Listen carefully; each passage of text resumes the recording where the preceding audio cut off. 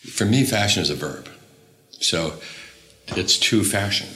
You're listening to Wardrobe Crisis with Claire Press. Join me every week as we look at sustainability, ethics, and the business and madness of fashion.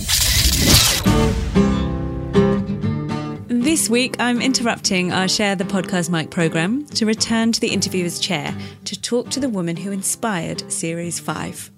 She is Belinda Duarte, and we're talking racism and reconciliation in Australia.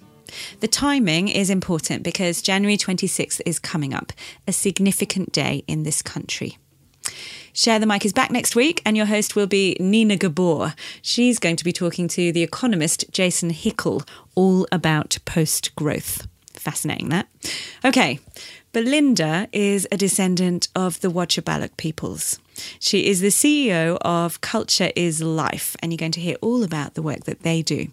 She's also the co-chair of Reconciliation Victoria, and in 2020 she won a scholarship for senior women executives with Indigenous heritage to undertake something called the Vincent Fairfax Fellowship, which is all about ethical leadership. And we're going to talk about that. Fascinating.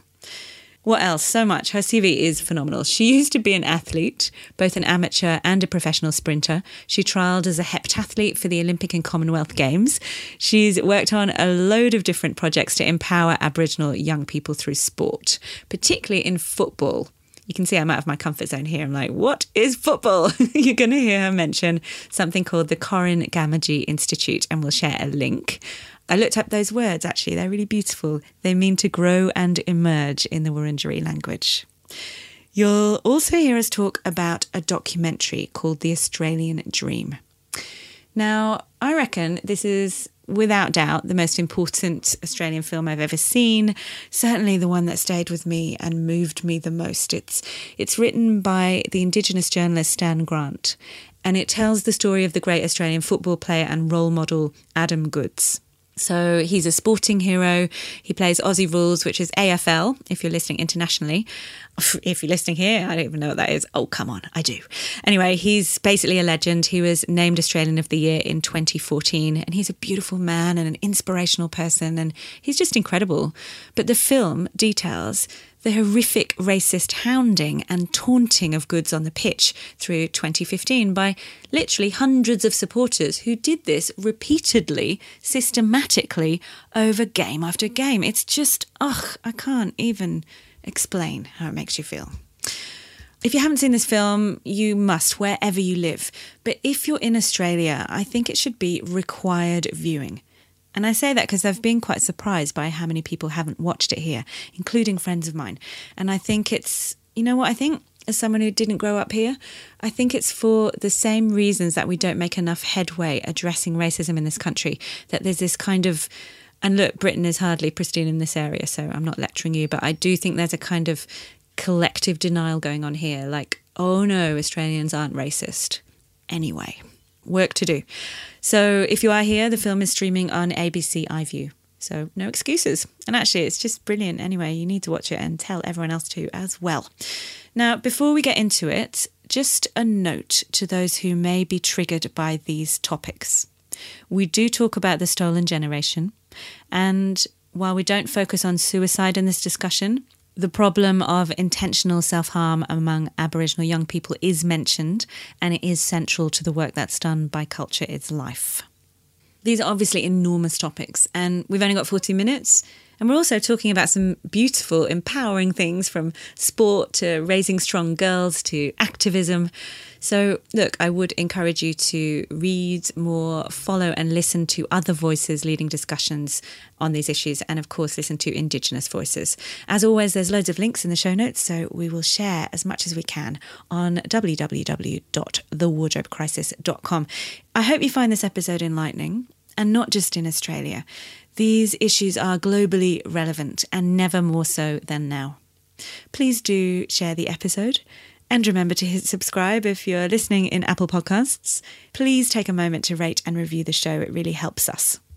And thank you, dear listeners, for being here with us for this one. Belinda, welcome to the Wardrobe Crisis podcast. And thank you for making time right before Christmas to record this.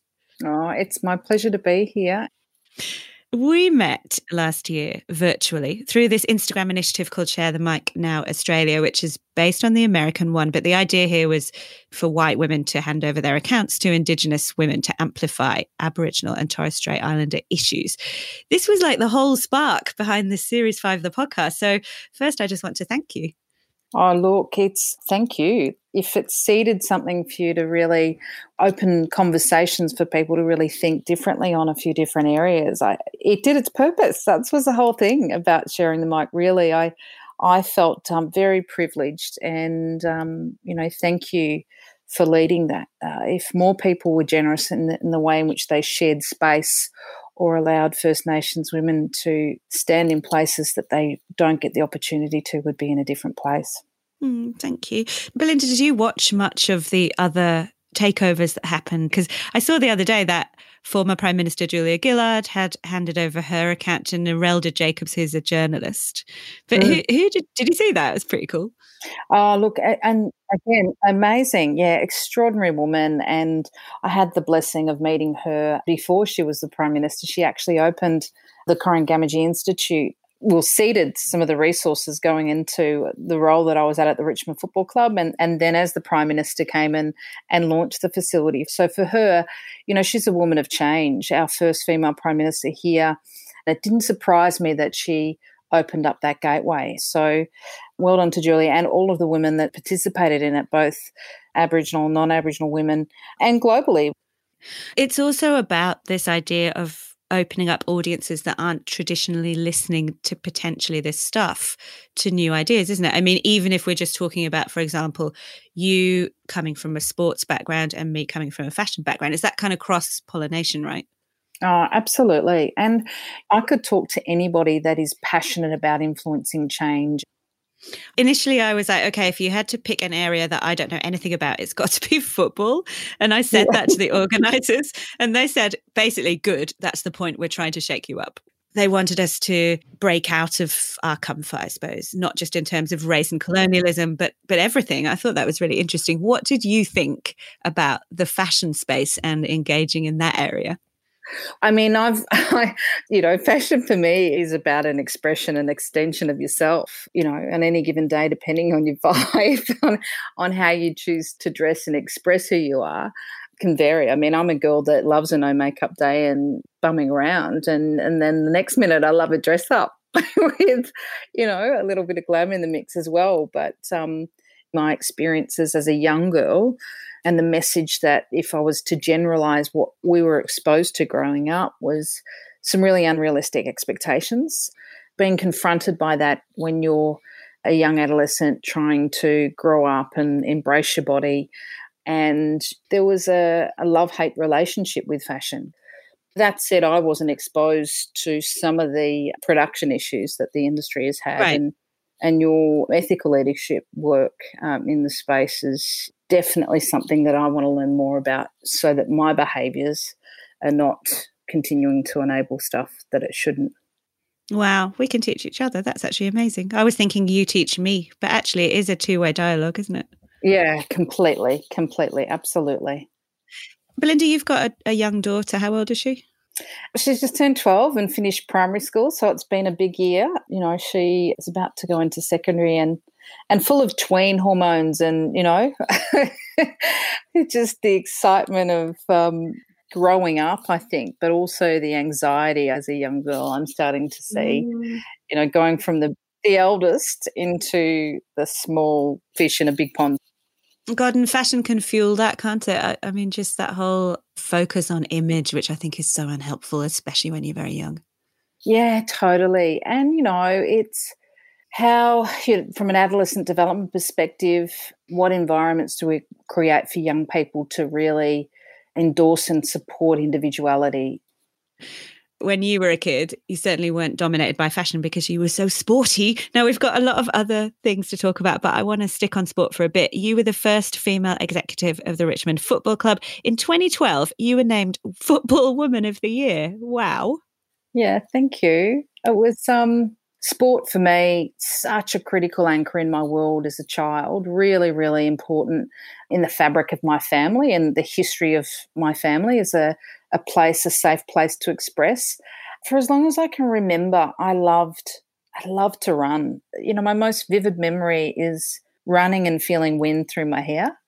And it sounds really simple, but I just loved it as a little kid. And sport's been a thread since the word go. I was involved in a whole range of different sporting activities, little athletics from the ages 7, netball, softball, and, swimming and other sports at school. So it was a space in which I felt strong, I felt powerful, not powerful in a dominating way, but just powerful in self. It was a real self-expression thing. And for a young girl to feel I could do something and do it well, it was important for me. And, growing up in a family that had significant trauma on both sides of my family, sport was a safe place for all of us to sort of just switch off. And I don't mean it's just you're running in your own lane. From a track and field perspective, it's kind of just about you. So I never got off the track feeling worse unless I was injured. I always, no matter what I went to the track as, I'd always leave feeling better. And that's where I really try and affirm and remind people to think about those places. Where do you get lost? Where do you, once you've done it, you feel better no matter what? And exercise by its very nature makes us all feel, just evidence from a physical, emotional and spiritual, mental health perspective, you're always better. Can you give us, and we're going to get into the story of sport, but can you give us a kind of overview of the work that you do now, Belinda? So I'm the CEO of Culture is Life, and Culture is Life is an Aboriginal-led not-for-profit organisation that backs Aboriginal-led activity to prevent youth suicide, particularly with the fabric of culture and how critical cultural activity is as a protective factor for our young people. And, in working with our young people, if we are ensuring not only do they get social determinants of health, but that they are provided the support and the nurturance and the strengthening, or get access to their cultural stories and who they are culturally, as a way for them to be in a really strong state of well-being, emotional and spiritual well-being. From a non-Aboriginal perspective, the language around mental health and what that means, but from a cultural perspective, how and who you are is a critical piece in feeling purposeful, feeling like we belong, and feeling healthy in our well-being. Yeah, so that's some of our program work, but we also, we do know that if we don't support our young people and environments that they are in, they can't thrive. The issues around racism, there's a whole range of issues that unfold. Belinda, your background is both in teaching and in community work, but also in professional sports. So you ran professionally. Mm-hmm. I did sprinting as a 2 and 4 runner and ran in pro races and had a lot of fun in some pro races and amateur races. So professional races are, about running and potentially running for money. And for us at the time, unfortunately, women didn't get the same amount of prize money as men. And I'm happy to say that is changing. In Sydney, I followed a passion of mine, which I had done for, many years. I became a heptathlete. I was kind of... A what, who? A heptathlete, yeah. So 7 track and field events, and it's conducted over 2 days. I wanted to be a primary school phys ed teacher, so I did phys ed science and also did Aboriginal studies. Once I finished my degree, I taught for a while, but I was very passionate about talking to young people, not so much about subject matter, about their life and their worlds. And went on to do what I'd say is social determinants of health and looked at employment pathways, education and training pathways. As I mentioned at the start, we did this project together on Instagram that involved you taking over my account, and some of the posts that you shared were about a campaign called My Australian Dream. We're coming up to so-called Australia Day on January the 26th. Could you tell us about that campaign, My Australian Dream? Absolutely. Look, the My Australian Dream campaign was a campaign that was connected to the Australian Dream documentary about Adam Goodes, one of Australia's very best Australian Football League legends. He was Australian of the Year in 2013 a dual Brownlow medalist, which is the elite medal for the industry, 2 AFL premierships. And Adam's story, and particularly an experience that had him speak out about racism on the field, then sustained bullying while he was playing football. And what it did was really elevate a conversation about racism in the country. I do encourage anybody to watch The Australian Dream. And, you know, the campaign itself that was launched last year around January 26 was really to get people to think about why is January 26 an issue, the country's national day of celebration, and what's the history attached to that? What does it mean for us? And what message does it say to First Peoples of Australia? And not only First Peoples, what does it say to us as a country around our identity and the relevance of First Australians in that identity? It's a day for me that is a day where there is a whole range of emotions that come through. And what we wanted to do was particularly provide a platform for Aboriginal young people and key leaders in different spaces to talk to what their Australian dream is. Belinda, roughly what percentage of the Australian population is Indigenous? Between 2 and 3% of the population, and of that population, a really high percentage of young people that are under the age of 30. So you talk about, and you and I've talked about this before, the responsibility that rests with non-Indigenous Australians to really take up this conversation. You know, if it's 97% of people in this country, we need to advocate for change in this conversation, right?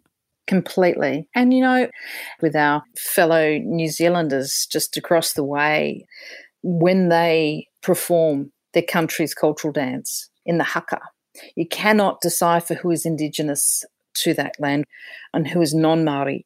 They are so collectively filled with pride and expression on the story of their land that they express as a collective in a united way. And I guess, you know, in my lifetime, I'd love to see that change in this country.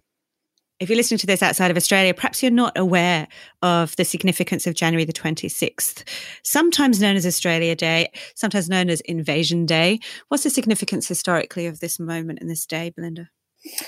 It's the day that is connected to the First Fleet in 1788 arriving into this country and Captain Cook deeming this land Terra Nullius country. And Terra Nullius means that it is vacant land. And, you know, to think about how that plays out in the psyche for Aboriginal people across the country, yes, you know, whether it's Invasion Day, Survival Day, a day of mourning, it brings up significant issues. And from that point onwards, regardless of those of us who have mixed heritage, fundamentally our families were viewed as non-peoples and as people that were not sovereign.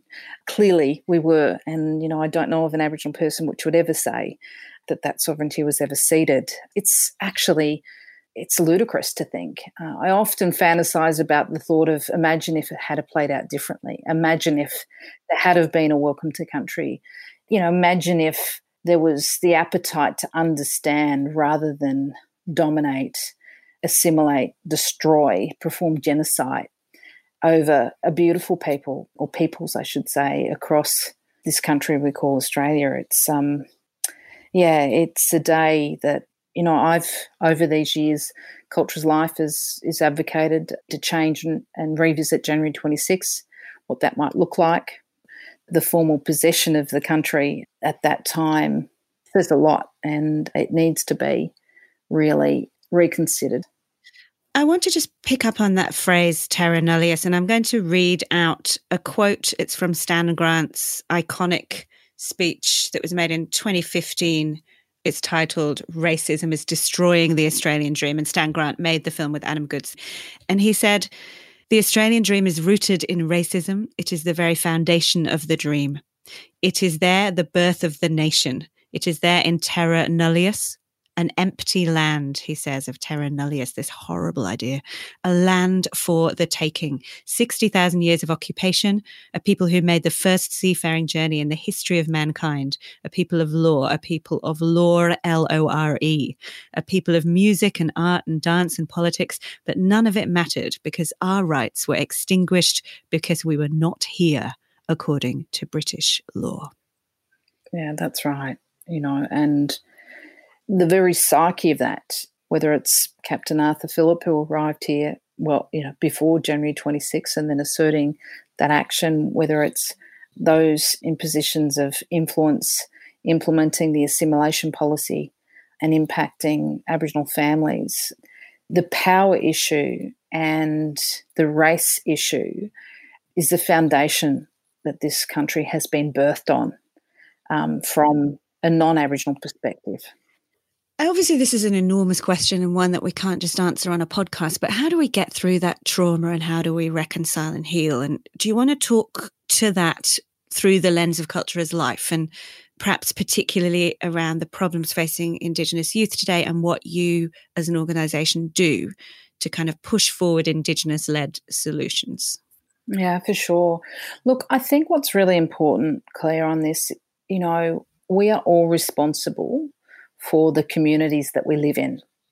We either agree to keep enabling what has happened or continues to happen to be taught in our environments, our education systems, our sports communities, the fashion industry, wherever it is, our workplaces.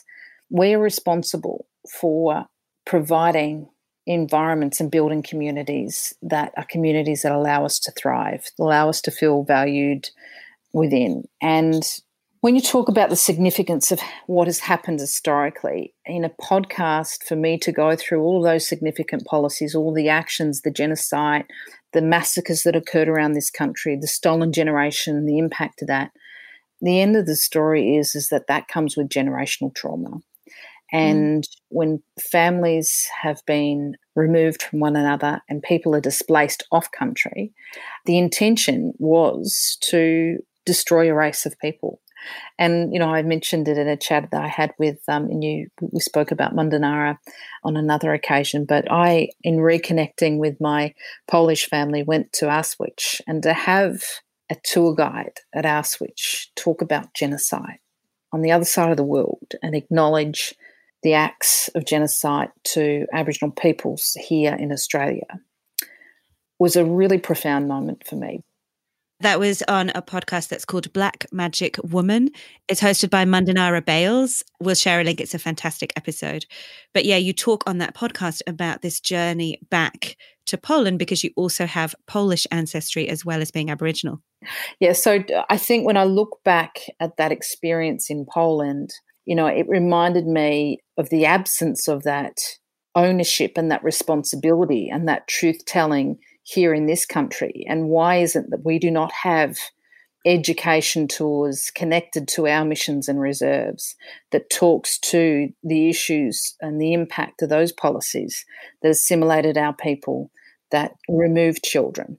It's important to understand that. And there's examples for First Nations people globally, like in Canada, around their residential schools structures over there. As I mentioned, you're Aboriginal, but also have Polish ancestry. You grew up in Ballarat, Victoria. Your father was actually born in a concentration camp in Germany, is that right? And your grandparents came to Australia as refugees. That's right. I think back to growing up in, as a child, your upbringing is your normal.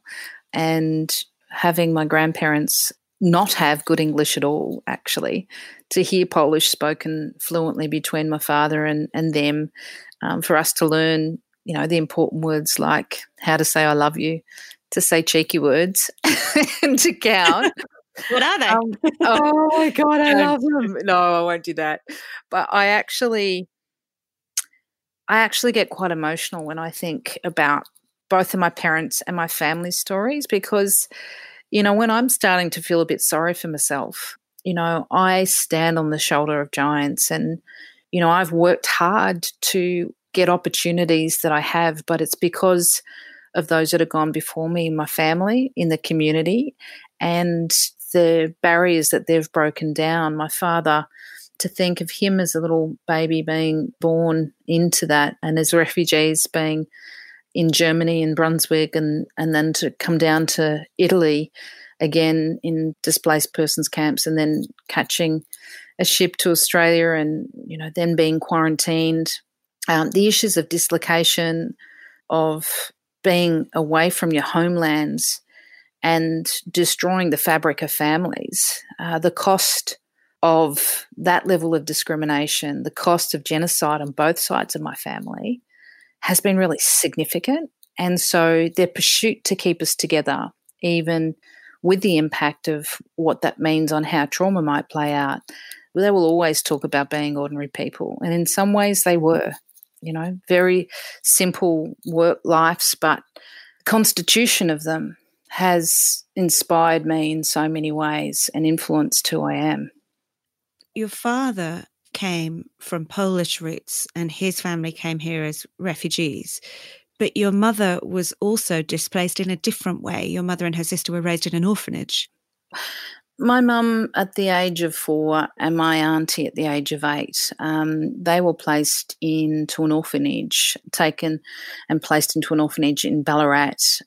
My family, and particularly my great-grandmother, tried consistently to get them back to country. My grandmother wasn't well at the time, but they didn't place them in extended family in the community, as in the Aboriginal community, Wotjobaluk community, up in a place between Horsham and, at the time, Dimboola, a small town in the Western District, nor were they placed with a family on that country. They were put into the Ballarat orphanage, and my uncle was put into foster care as well.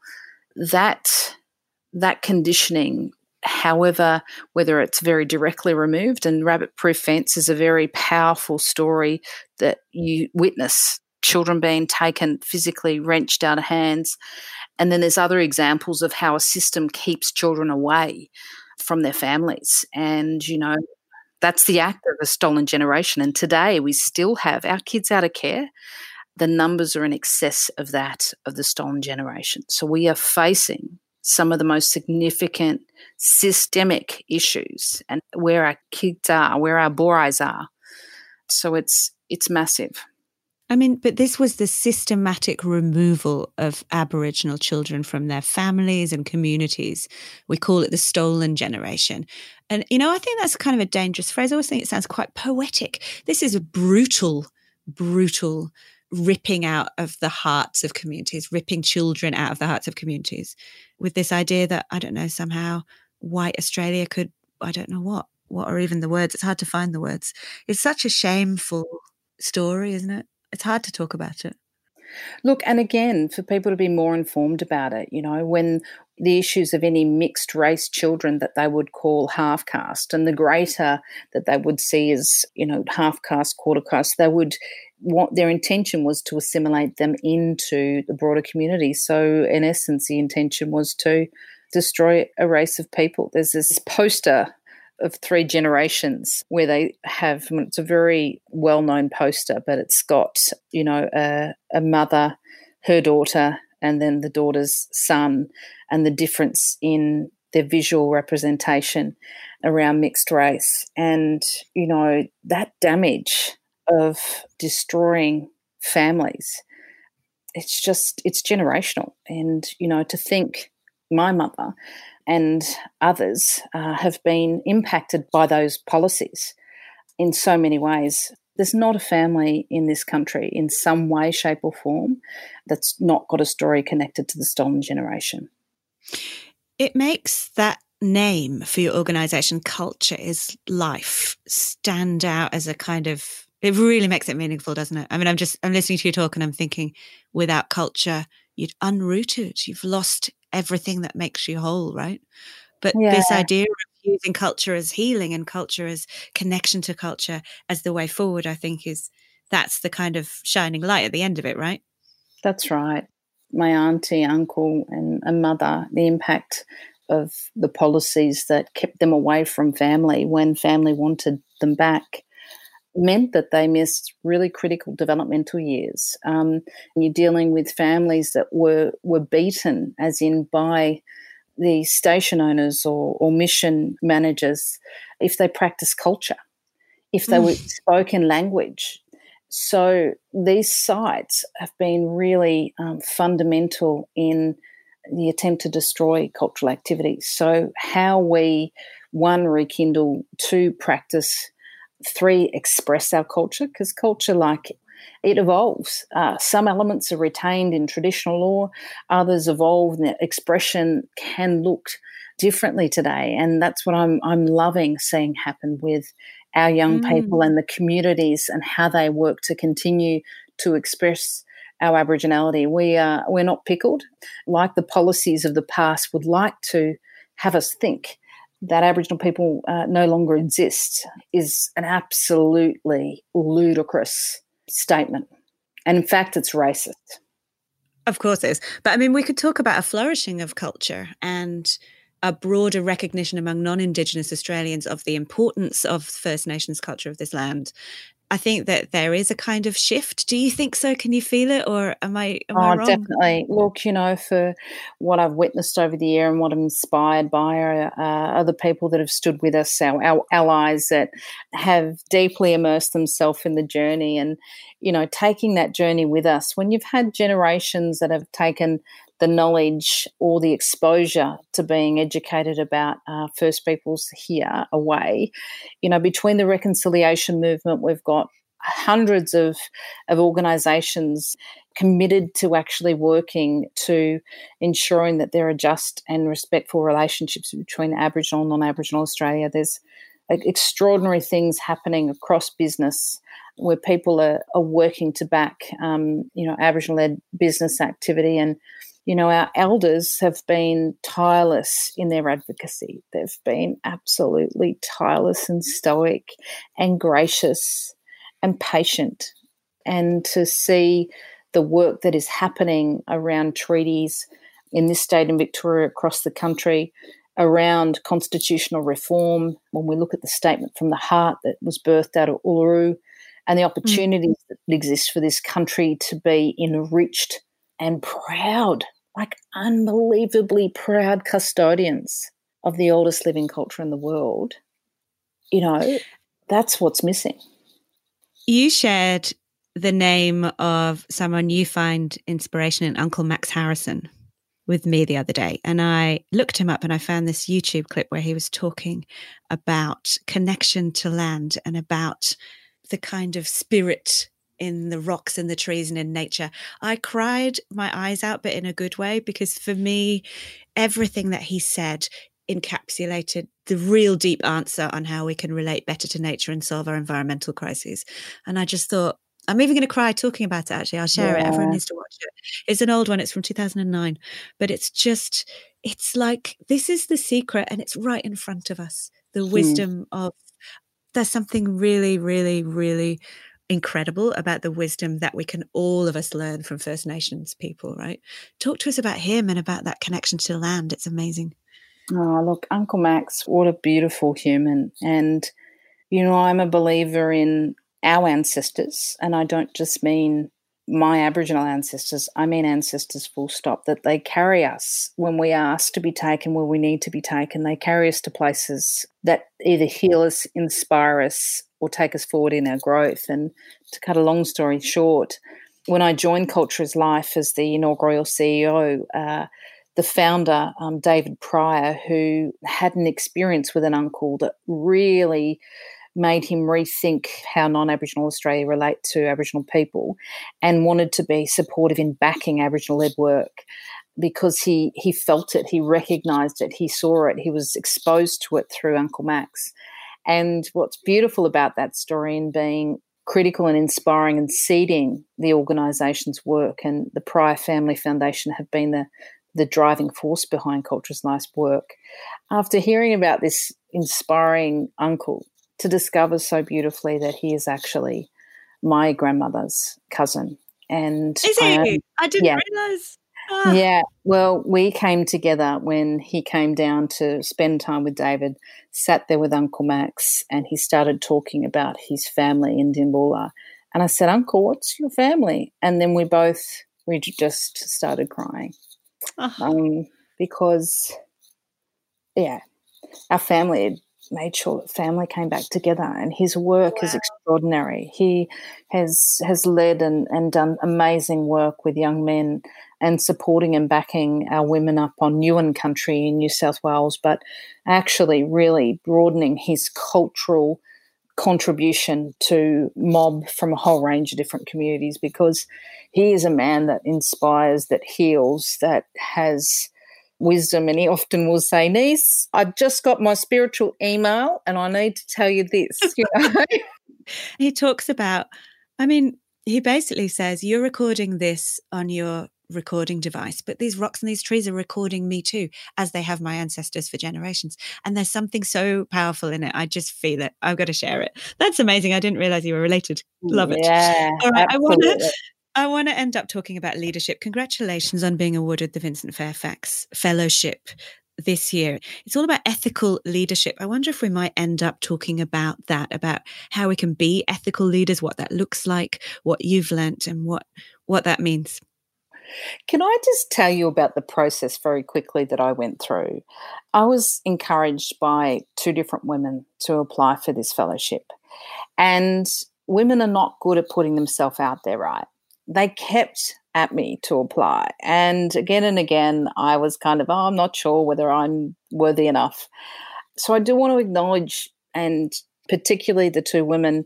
Peggy O'Neill is the president of the Richmond Football Club. And, another woman. Yes, absolutely. Love it. Another woman in football. And then a gorgeous woman in cricket, in Emma Staples, again, in a diversity role, flanking women. Come on, put it in, just see what happens. And lo and behold, I was successful. So, day in, day out, my decisions are often about trying to execute and achieve outcomes in two different worlds. It's the Western world and culture of what defines success, the impatience or the view of where Aboriginal communities function, and the approach of, really challenging mindsets around where problems actually sit, versus working with communities and Aboriginal communities in our diversity. We're a diverse people. There's over 300 plus languages across Australia. But the ethical dilemmas that arise for us on a whole range of levels, I know when I have made decisions that are not the right decisions. And I'm human and I've made those mistakes. But I've also made decisions that I know are the right decisions. And what helps me know that they're the right decisions, one is keeping myself accountable. Two is being clear on what it is that ensures that it is the right decision. What are the morals behind it? What are the things that measure this as the right action to take? How is it collectively benefiting people, not just individually? Being brave on hard and courageous conversations is probably the biggest growth point for anybody. Mm.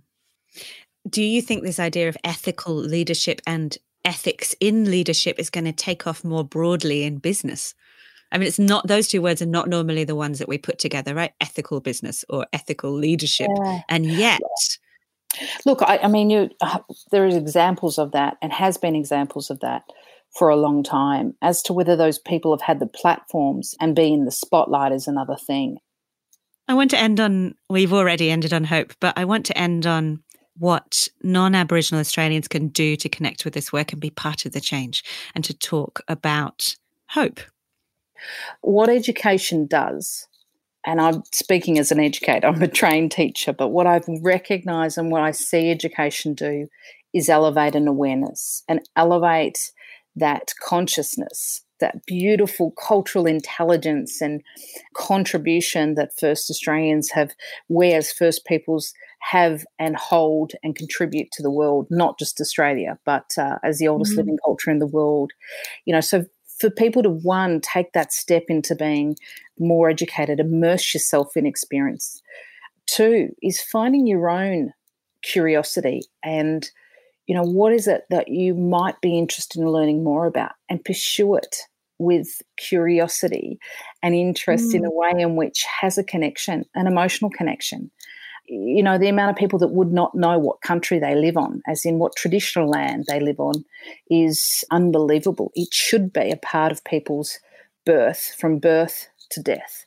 That experience here on this country should be part of normalised behaviours in today's society. So for those in leadership positions, if you aren't involved in the reconciliation movement, contact Reconciliation Australia. Make sure your organisations, no matter how big or small they are, that you take that journey. It's not a big ask. It's a consideration of how you do business and really build a meaningful relationship with us as First Australians. But ultimately, the commitment to be lifelong and connected, for us to truly connect as people, we need to be intrigued and interested in understanding one another. And you can put your head into it, but without the heart, there's no relationship. So immerse, watch those documentaries, read. There's amazing literature out there by a range of First Nations people. Follow. And I'm looking forward to seeing my little girl and my nieces, nephews and communities live a very different life experience. Thank you for listening to Wardrobe Crisis. You can find the show notes for each episode and read our magazine over on our website, www.thewardrobecrisis.com. And that's where you can also sign up for our free sustainable fashion newsletters. I hope you've enjoyed the show. I'd love you to help us spread the word. Tell a friend, share on social media, or leave us a rating and review in Apple Podcasts. It really helps new listeners find us on the app. You can get in touch with us on social media. The show is on Instagram at The Wardrobe Crisis, and I'm on there too, and on Twitter. I'm at Mrs. Press. Finally, if you'd like to support us financially, look for Wardrobe Crisis on Patreon. There's also a link in our Instagram. But for what you'd spend on a magazine each month, you can be part of the Wardrobe Crisis Patreon community, and you'll get exclusive podcast content, articles, and special access. My friends don't feel that I'm carrying a still. I tell them all that they are wrong because I love you, because I love you, because I love you, because I love you, because I love you.